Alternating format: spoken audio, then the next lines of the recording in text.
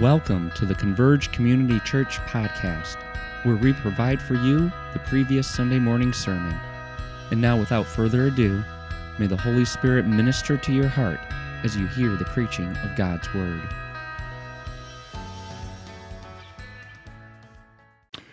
We've been singing about Jesus because that's all that matters. We got everything's going on in our life, different reasons why people are here, what you think, but the thing is, it's all the same. It's because of Jesus, right? Okay, I carried this up here because I would have forgotten. Gary, that's why I put it in the front seat. So I will forget this otherwise. Is Heather in the building right now? Oh. So one of the things I love how messy life is and how Jesus makes things just come through out of it. And I love the body of Christ. Last week, if you're here, hearing testimonies, these youth, and then being down the beach, a couple hundred of us. I don't understand it. I've served as a pastor in this church for 34 years. We do these outdoor baptisms. It's August. How many times do you know it got canceled by storm? 0. Like that storm was wicked last Sunday, and it moves through right about the time we're doing baptism. It's crazy. Now, we have done some baptisms where the waves went over people and all that too, but it was wonderful. And hearing those testimonies, the way young people articulated the work of God in their life. And we worshiped. And I feel like that's what the body of Christ is. No church is perfect, and that's a really good thing, because if it was, you would think you had to be, and we don't. And that's the whole gospel. Jesus comes after sinners, right? He's pursuing sinners. Say yay again. That's what he comes after. We need him. So in the body of Christ, we have these trophies of his grace. We see. I know Fred's story. Do you know how many people know Fred's story? How many don't know Fred's story? Because that's the guys that need to have coffee with him. Because he'll just tell you, he'll go on and just tell the one about Jesus all the way through, okay? He's got lots of stories. But how God brought him to himself is astounding. It's like making a stone out of a child of God. Oh yeah, that's what John preaches today. It's like God just does it, and that's what we have. So I just love being associated with a local church, a local expression of the body of Christ. It's got all the imperfections and all that, but it's got God's grace in it. And that's why I love it, because you guys preach the gospel all the time. So God called Ben Hookman, who married Liz. They met during the pandemic, by the way. I was running in the dunes one time, and with my buddy Rick, and we're running like, oh, there's Liz Hookman. This is like when you can't see anybody. She's on a picnic table. I don't know that guy. I'm going to ask about that. Did not say anything to her parents, by the way.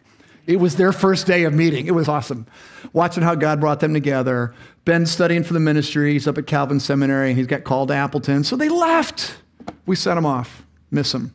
And Liz, as you know, was one of the founding teachers at River Life School, this small little school up in Benton Harbor. Benton Harbor need God's grace? Absolutely. So she's in this little school up there, and she's one of the founding teachers and all this stuff. So she leaves. What are they going to do? And God brings Heather Rollison, who's changing jobs, making way less money to go work at River Life and take Liz's spot. And so this is an underfunded Christian school in the middle of Benton Harbor, and they need resources, and we want to fill the box. So Gary told me to bring that up, and I didn't want to forget it. Can you put that in the back so people see it? Thanks. I don't know where it goes. Justin's got it. Thank you. But that is a work of God's grace. Brings this one in. God's always filling gaps, and that's just what he does. All right, we're in that. So turn your Bibles to Matthew 3. We're going to dive into the text. Let me give some introduction. And who's reading today? Is Taylor here? I didn't see Taylor.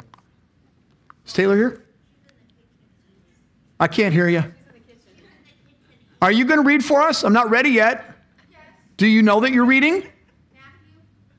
Not the whole book. Do you know what you're reading? Yes. Awesome. Okay. All right. So my granddaughter asked me this great theological question a little while ago. My 5-year-old granddaughter said, "Grandpa, what's your favorite holiday?" So being the wise grandpa that I was, I said, "What's yours?"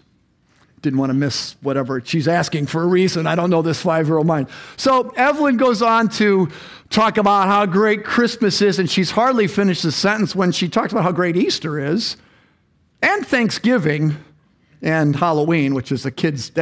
I don't think it makes the adult list, but she's just talk about all this. If you know Evelyn, There's nothing she's ever seen that she's not excited about. So she's just telling us all her exuberance and all these things. And then we started talking about how you get ready for Thanksgiving, how you prepare for that. And Easter's a little different, how you prepare for that. And Thanksgiving's a little different, just how you do that. And then we talked about if you have a guest coming to the house, how you prepare for that. So I grew up in a household where my parents, they were the first Christians in both families as young adults. And I was a little kid, so I remember it. But one of the things that happened with them is whenever like a missionary or someone came to our church, they always came to our house for a meal. Well, 4 boys, so we weren't helping much with a meal back in the 60s. So my mom, I remember all the preparations that would go on. How do you prepare for someone special coming? Today, what we're really looking at, I don't like to call him John the Baptist. I like to call him John the Preparer, because that's his whole life, his whole ministry. And John's actually moved this narrative Matthew's moved the narrative pretty quickly. Chapter 2 is childhood. Now we're jumping right to adult life, and we're introduced to a man in this gospel narrative.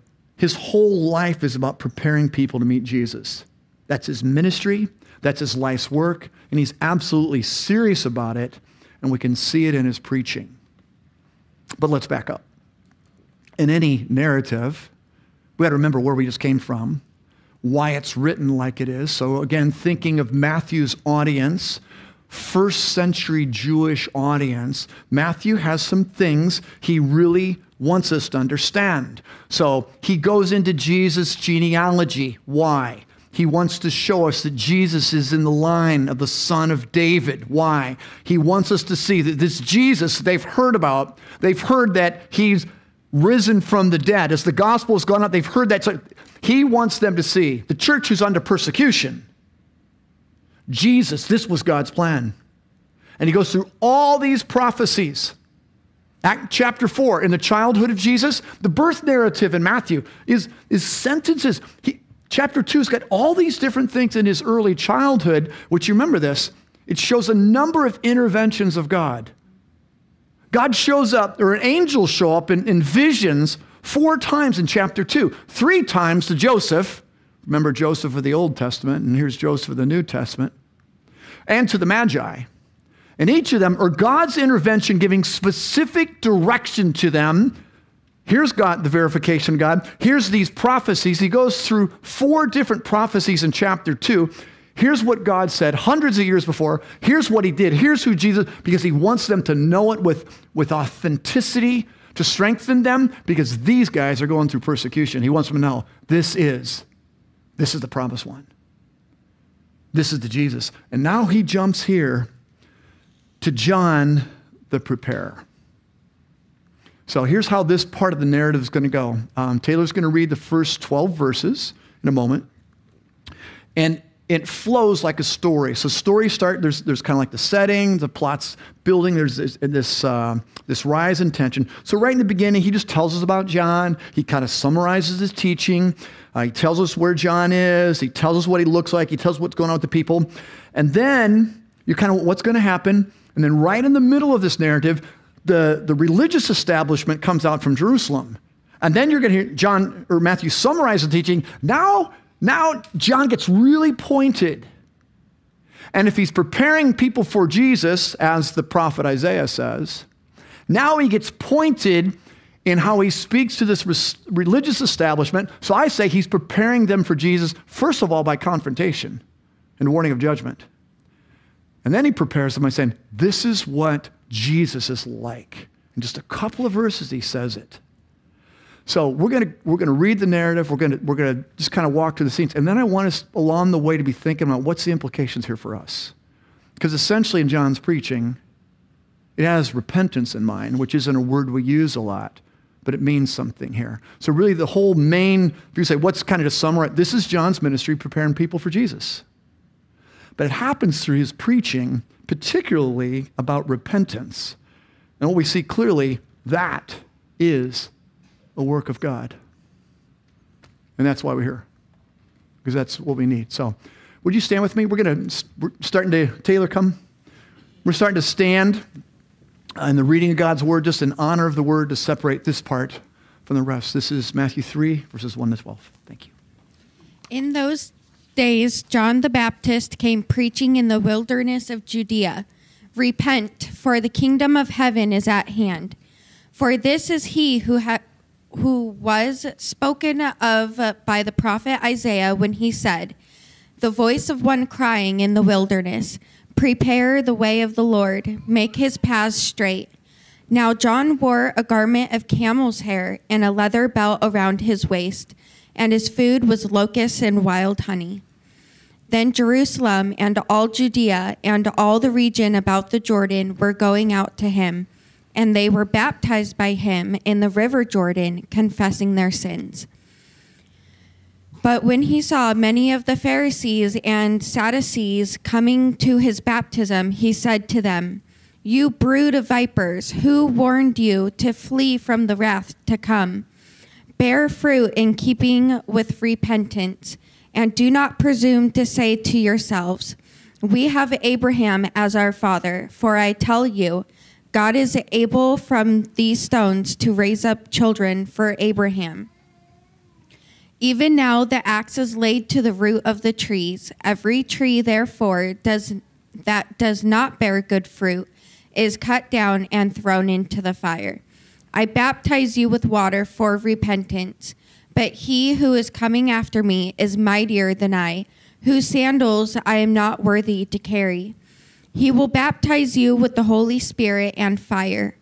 His winnowing fork is in his hand, and he will clear his threshing floor and gather his wheat into the barn. But the chaff he will burn with unquenchable fire. Amen. This is the word of the Lord.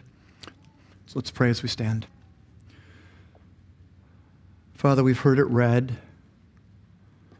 Would you open our ears, our spiritual ears, our minds, our hearts, in a way to hear from you and to receive this. There's a reason why you had this recorded for us.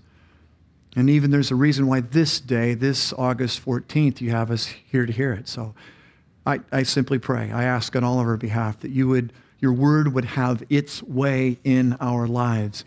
You are the only one who knows every single person, every single depth, question, everything in us, all present and all listening on the internet. And we thank you for what you will do with that. We ask this in faith in the name of Jesus. Amen. You may be seated.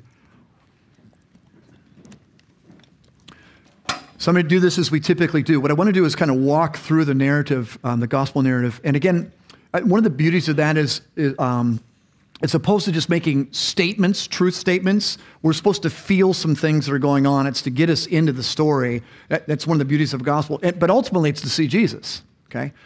And so as we're trying to understand some things, I want to think about the implications at the very end of that. So I'll drop some of that along the way, but hopefully you'll track with me. I think there's things to write down and just go through later. I know I talk fast, so this won't be different. If you miss something, don't worry about it. If you want to ask for notes, you could just email the office, okay? But everything I say is not written down here. So trust God for it. So the setting, this is how this begins. John's message is fulfilling prophecy in the opening scene. So typical, there's an introduction. That's what he's doing really in the first 6 verses. He tells us, first of all, where John is preaching, in the wilderness. So think now not like us in New Buffalo. Think Jewish audience, first century. So how do they think wilderness? Matthew's readers, they would have remembered Israel's history. They grew up with stories of the wilderness wanderings. What was that like for them in the wilderness? About 40 years they're in the wilderness. And that was the time period amongst them where God has brought them out of slavery, 400 years of slavery. How old's our country? 400 years of slavery. So as he brings them out, Egypt was a polytheistic culture. As he brings these people out, they didn't know who God was. Some stories of Abraham, Isaac, and Jacob, but it was distant to them. They were people that had been in bondage. That's how they lived. He brings them out through these miraculous signs. But it's in the wilderness where they are. They're wandering for 40 years. Where's the food going to come from? Where's the water going to come from? What about the clothing? All these things in this great need, God takes care of them. And it's in the wilderness where they meet with God, where God comes to them, not Egypt. It's in the wilderness where God, there's visual forms of him, fire and cloud and smoke, and God reveals himself and the law, what it means to be his people, how he wants them to understand him and how he wants them to. They're learning of God in the wilderness. And I would just say, in terms of wildernesses in our own lives, they're actually good places, though they're places of great need. Needs will always be in our life. They will always be. Needs should have us turn our attention to Jesus. And I was talking with someone just 2 days ago about this. Why is it, no, it was last night. Remember who this was now.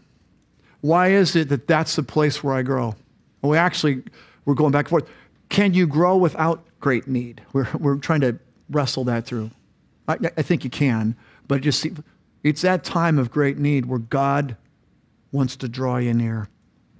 Here's John in the wilderness. They would have had that sense of something in the wilderness. Not an exciting place, but God shows up in the wilderness. What is John doing there? It says that he is preaching, and the message, I think, summarized, I think there's many more words he's using, but it is simply, repent, for the kingdom of heaven is at hand. How would they have heard that message? Repent, for the kingdom of heaven is at hand. It's interesting when we get to chapter 4, I think it's verse 17, when Matthew writes this, that's the exact same phrase that Jesus uses when he begins his ministry. Repent, for the kingdom of heaven is at hand. Kingdom of heaven. What are they thinking about the kingdom of heaven? They'd heard Messiah stories all growing up. What did they think this kingdom would be like? Well, there's all kinds of misconceptions. All kinds of them. That's not too big for God. Don't you think people have misconceptions about God all the time, don't they? Right here in this room, probably. Probably got a lot of things that we think about him. He's just not like. This morning I was doing an early class talking about the last trip to Central Asia at the other campus, and someone was walking by. I don't know. Does anybody know the Mr. Potato Head illustration? That might help me. Anybody remember that? How many have no idea what I'm talking about? Raise your hands. It's okay. You can raise your hands. This is for me. When I say Mr. Potato Head illustration, you have no idea what I'm talking about. Please raise your hand high. Oh, there's so many of you not playing. That was not helpful. That was not helpful. Okay. I've used it a lot of times, but I bring him in, and we build a little Mr. Potato Head, and it's an illustration of how we fashion God into our image. We want to make him a certain way, and the problem is he just isn't. I was praying about this week. I got this guy in my life that I love. He's so far from God, and I hope I think I'm going to get to see him in a couple of weeks, and just wonder, Lord, what are you going to do in the conversation? I remember our last conversation of depth. It was 2 a.m, and it actually got to the problem of evil. And he wants to, it's kind of like, oh, what do you Christians say about, like, how do you answer the question? We got no answer. We're just kind of talking. So anyway, as I'm praying for him this week, and I don't know that I'm going to do this, and I don't know that this was the Lord, but it might be. I like the Lord just saying, just have him go read the book of Job. No way! Are you kidding? I don't understand the book of Job. I don't care that God gives him these children in the end. You know what he lost? It's like, isn't the book of Job perplexing to you? I'm the only one? It's like, why would you? And then I'm thinking like, you know what? What's the book of Job about? You know, when you read the book of Job, there's a whole bunch of questions, but one thing you come away with is this: God is not like me. He is not like me. That's really what God's saying to Job. He's so much bigger, so much outside. And honestly, I keep trying to fashion him the way I want. I want him to do it the way I want, and all of a sudden I don't even realize I'm making myself God over him. Isn't that what we do? All the time. There's all kinds of misconceptions about the kingdom of heaven. Can I just say to you, our misconceptions, that's not a problem for God. It's not like he's going, they don't think about me right. Nuts to you guys. That's not like a problem for him. Nobody thinks about him right, totally.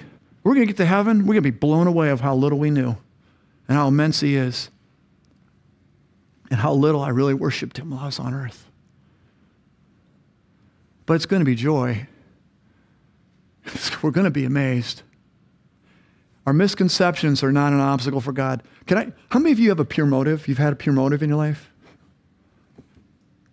People go to me like, oh, they're just coming because of whatever, like they got a tainted motive. I'm like, yeah, all of us. This always happens with youth group. Oh, such and such is coming to youth group. I said, who do they like?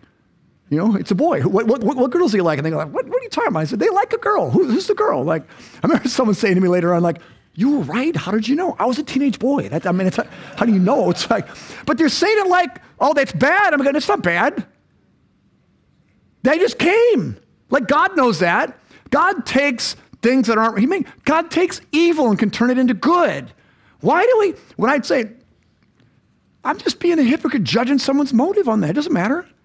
None of our motives are pure, ever. They had all kinds of screwed up ideas of the kingdom of heaven. Repent, for the kingdom of heaven's at hand. It's right here.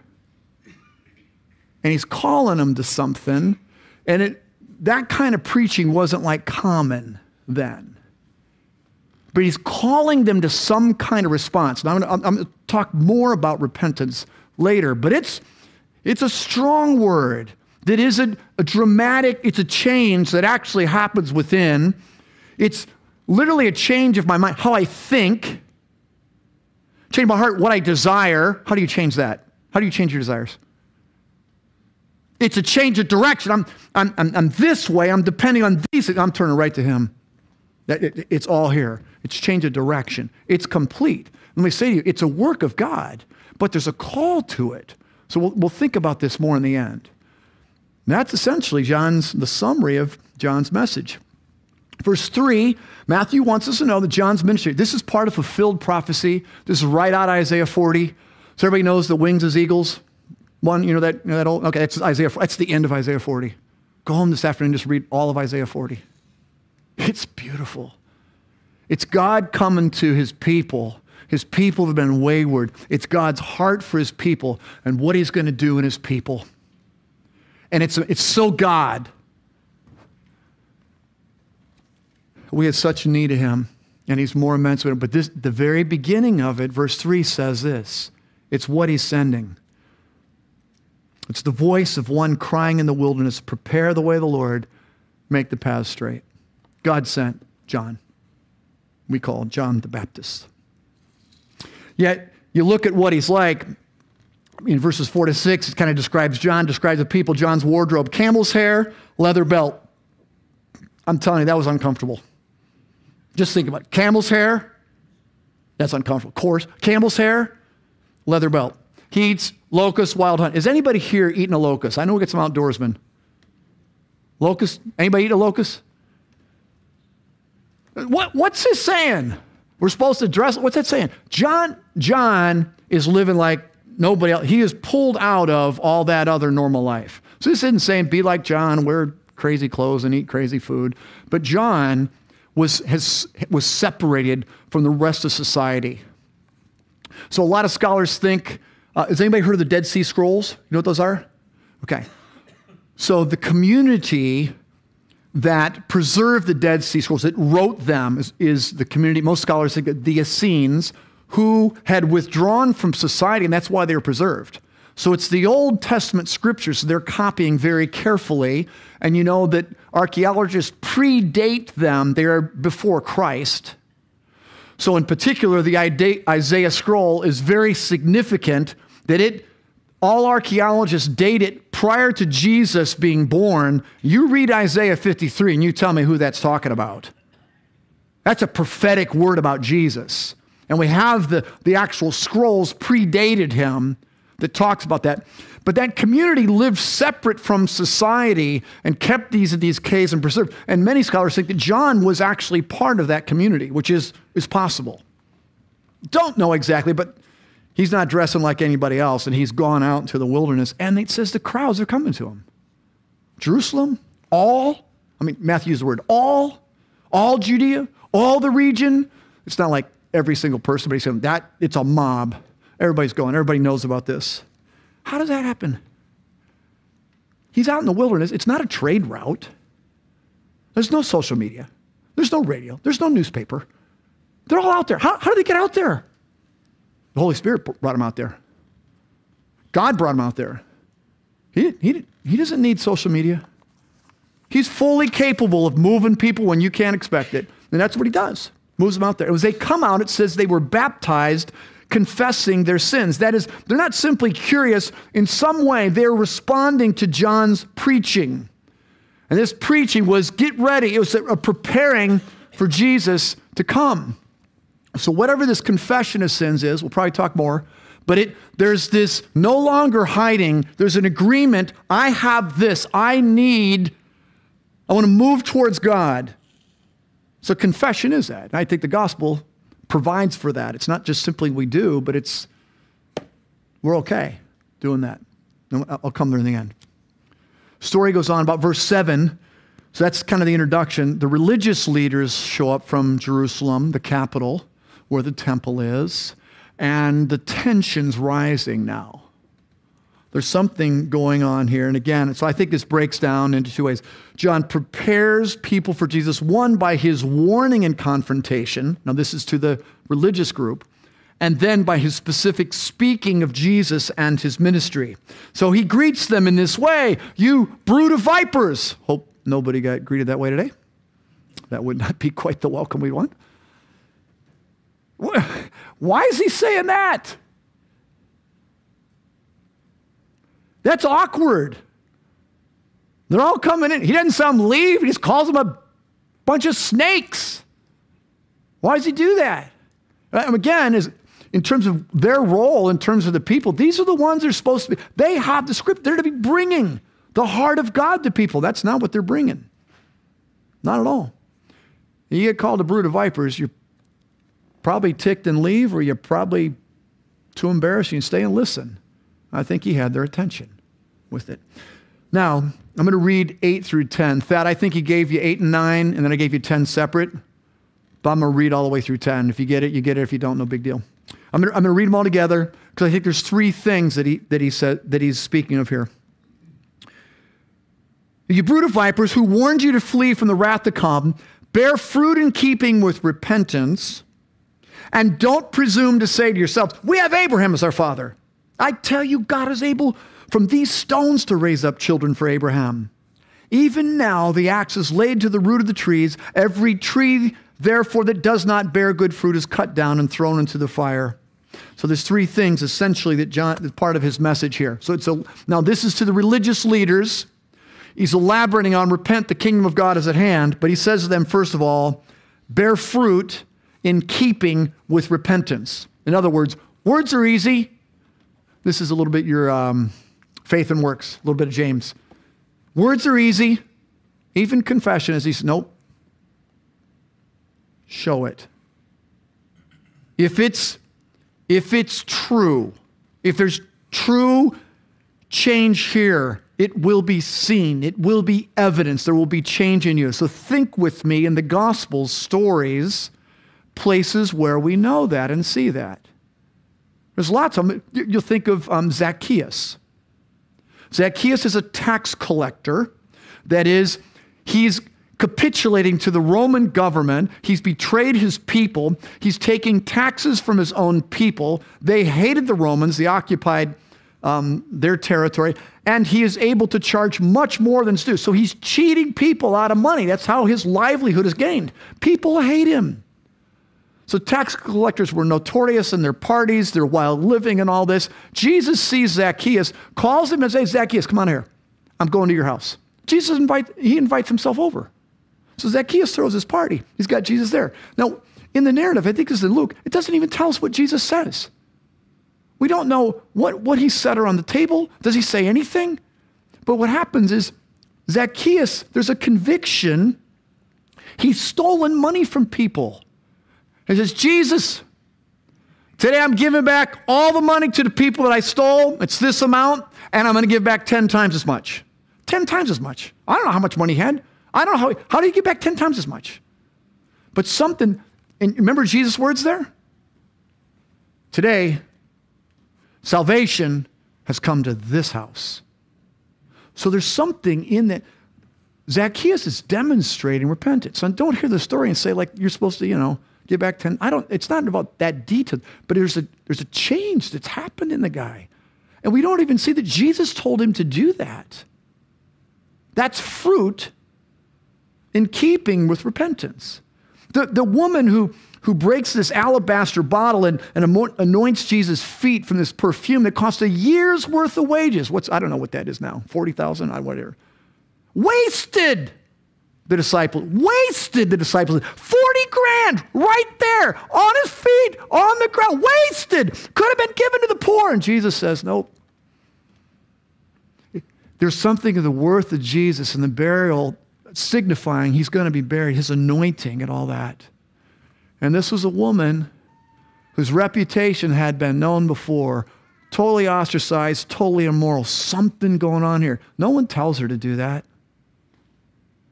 But I think it's a picture again of repentance. Repentance it's deep. It's humbling. It's thorough. And there's a change of how one thinks, what one desires. It used to be these things I was clinging to. This is the one that matters. This is the one that matters. And there's a response. Produce fruit in keeping with repentance. Second thing he says, I should mention this book. A book that's helped me with this a lot. There's a very small Puritan paperback that's written in it's good English by Thomas Watson. How many have ever heard the name Thomas Watson? Okay. So some of you read his book on contentment, which is wonderful. This one on repentance, I think, is good. I think it's actually easier to read than the one on contentment.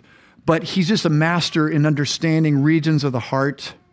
They call them the surgeons of the heart, and particularly repentance. I would commend it to you as a great devotional read. Second thing, don't presume that you're a child of God. He says in verse 9, and do not presume to say to yourselves, we have Abraham as our father, for I tell you, God is able from these stones to raise up children from Abraham. That's quite a thing, isn't it? So he's going like, you think because you're Jewish, you think because God gave your people the law, you think you're better than those guys. You think that Abraham's our father. We're the good guys. The Gentiles, those guys, you don't get around those. Those are the bad guys. Samaritans, they're half-breeds. They're apostate. We're the good guys. You don't presume to think just because ethnically speaking, that's where you are. Because your people have had this. I said this, I don't remember, a week or two ago. One of the things where the Jewish nation missed it and where the temple is, they're to be the place demonstrating the light of God, calling the nations in. Just as in Matthew 5, he speaks of your good works, a city set on a hill. That's what we're to be. We're like all this, it's all from God. Anything good around me, it's from God. We want to point people to Jesus. They're taking pride in this thing. So here's the deal. I'll just be frank. Religious people, however you want to define that word, one of the presumptions that we can have is that we're okay or that we're better than others. And we would not say that. But it's a difficulty that leaks into us in some way. We read something in the news or we see this person somewhere else, we think, man, they deserve what they're getting. Yet we do. It's the presuming we're okay just because. So, my parents came to Christ. I got exposed to the gospel as a child. What did I have to do with that? I didn't get to pick what family I came from. Justin got put in a whole different kind of family. Pretty crazy family. But God got a hold of him post-high school. Why him and not, why me and not my brother? I don't know how you explain any of that, except God can do it out of a stone. It's not something I've done here along the way. How do you make someone believe? How does that happen for you? So you won't hear us doing the decision thing. Hey, make a decision for Jesus. I think there's a point of response. But because we want to put the emphasis on God is amazing in his grace and mercy, he calls people. He calls the undeserving. That's what he loves to do. He He'll take the religious hypocrite and break him down. That's the Apostle Paul, Saul. He'll break him down. He'll bring people to himself. There's nothing anyone here has done that's too far from God's grace. He can make a stone a child of God. But what he's guarding is, don't presume you're in because, and friends, if they could have been guilty of that, why would we think I couldn't be? I could be. So this is what he's saying is supposed to stir them to really think. And he called them brood of vipers. I mean, I'd be listening. It's just for us to think. The last thing that he says, he's warning about the judgment to come, verse 12, which sounds very harsh, but I would say to you, if it's true, it's kind to know the reality. There's a judgment coming. All right, last part. Faster. Preparing the way by pointing to Jesus. This is verse 11 and 12.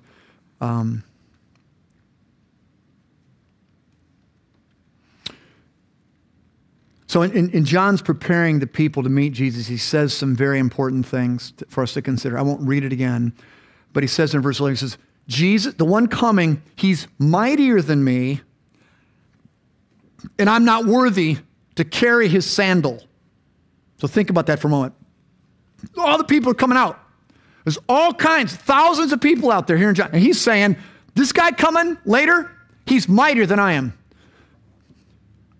I'm not worthy to pick up his sandal, to carry it. What's he saying? John gets some things right. Look at all his popularity. Matthew tells us it's all Jerusalem, Judea. He understands this, that he belongs to God. He belongs to God. He has a particular calling on his life, and it's to point all attention to Jesus. John understood that our purpose, it's to make much of Jesus, not us. He got that right. I must decrease. Jesus must increase. Now let me just pause for a moment and link that into us. I love his church. Oh, by the way, what I'm going to say is going to be really strong, and I'm not thinking about anybody. Okay, seriously. I'm thinking about me if I'm thinking about anybody.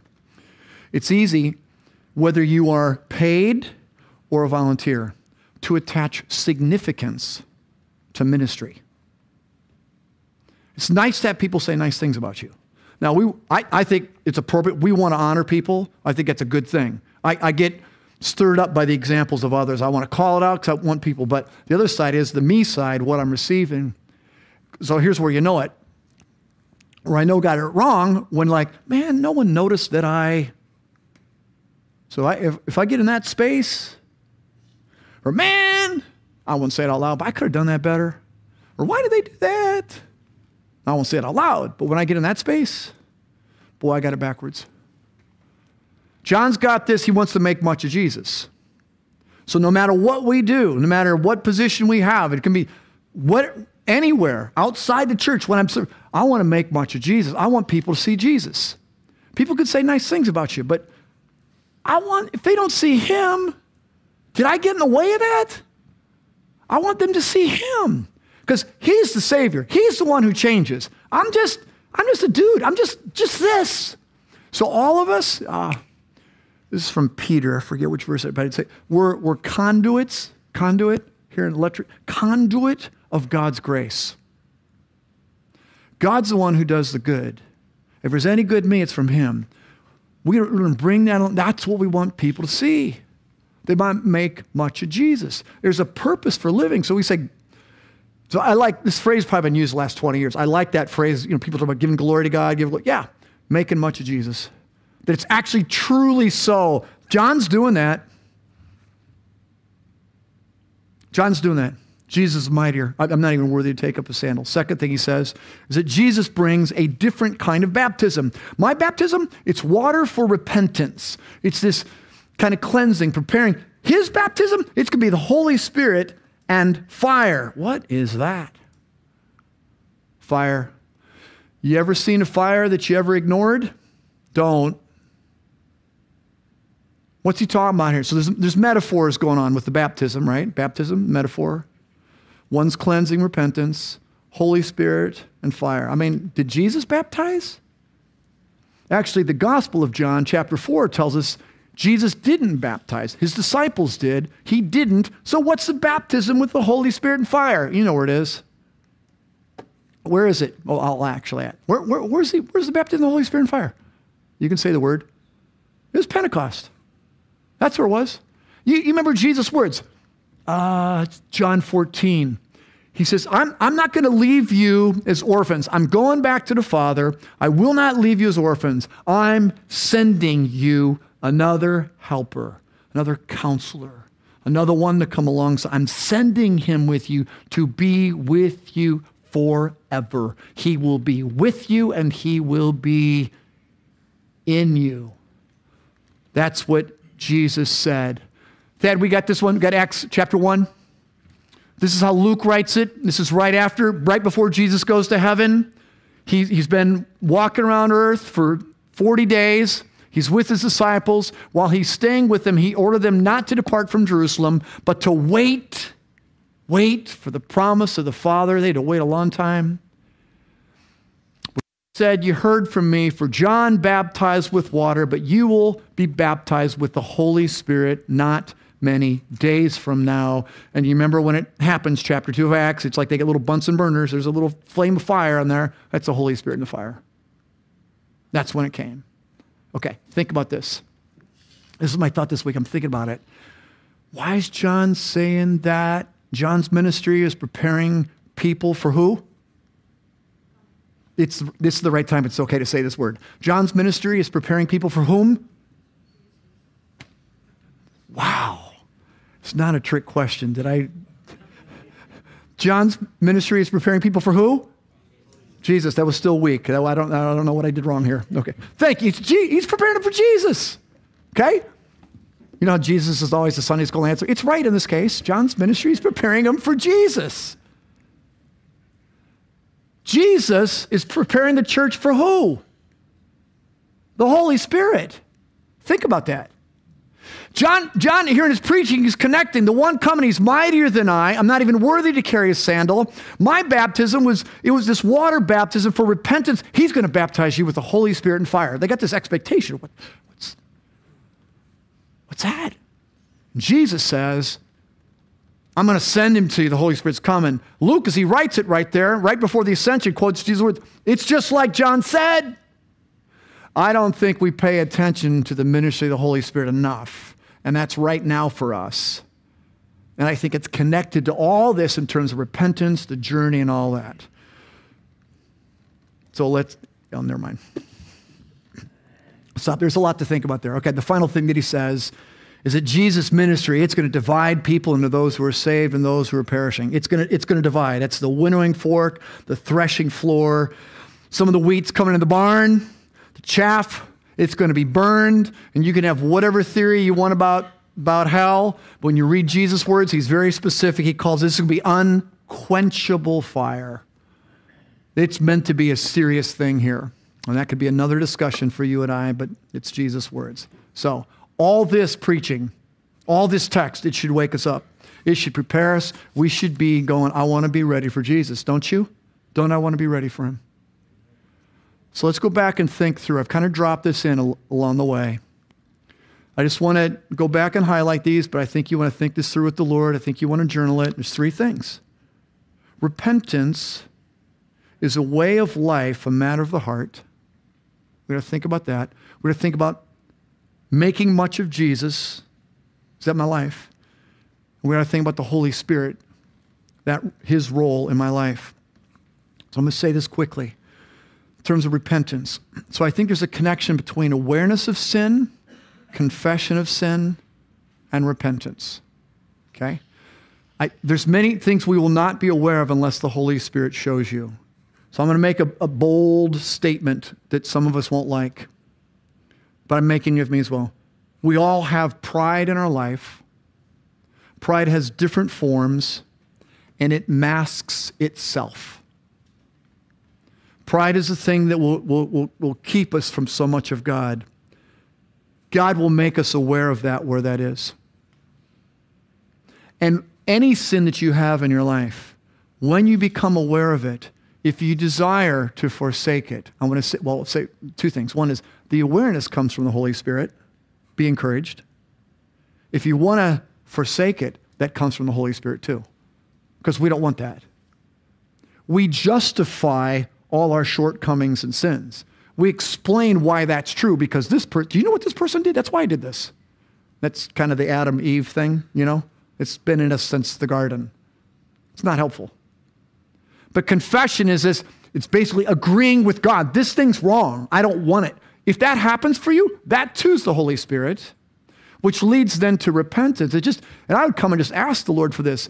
You remember Jesus tells the parable, hey, you fathers, you know how to give good things to your kids. You're not going to give them a snake if they ask for bread. I mean, how much more will your Heavenly Father give the Holy Spirit to those who ask?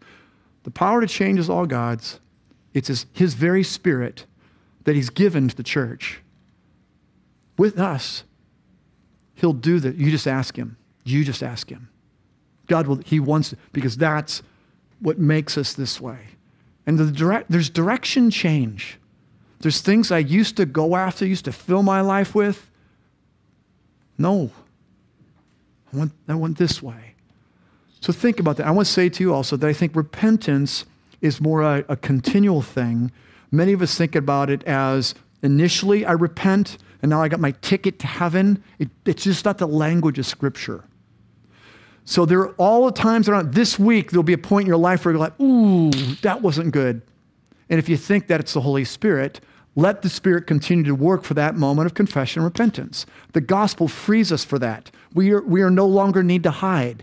This is actually how change happens. Renouncing this path, going to this path. Ignoring it is no good for you. Ignoring it quenches the Holy Spirit. Don't you want to be plunged in, baptized by all the way? Or sprinkled. Sorry, that's a bad joke. That's the metaphor. Holy Spirit's ministry. Okay. And then he says, yeah. So I think our daily relational changes are incredible opportunities to practice the gospel because they push on us. I'll just end with these questions. You know what? When we have the worship team come up, can you play instrumentally? Okay. So I'm just going to throw some things out just to have you think through.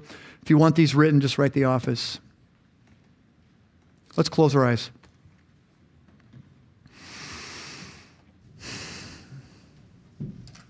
Maybe you're just going to even ask the Lord these things. Do you have a desire for the kingdom of God, the kingdom of heaven, to grow within you? That's what this whole book's about.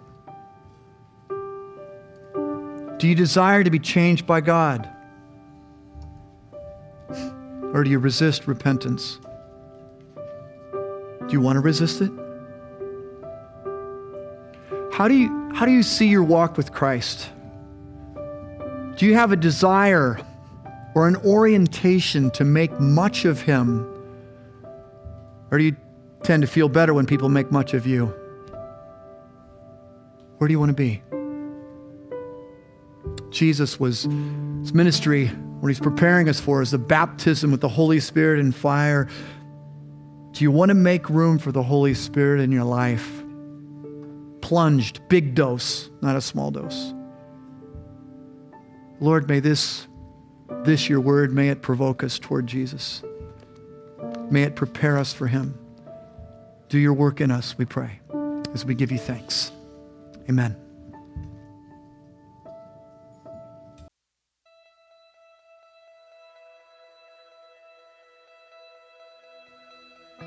We hope you enjoyed this week's sermon. Make sure you come back next week to hear the next message in our series.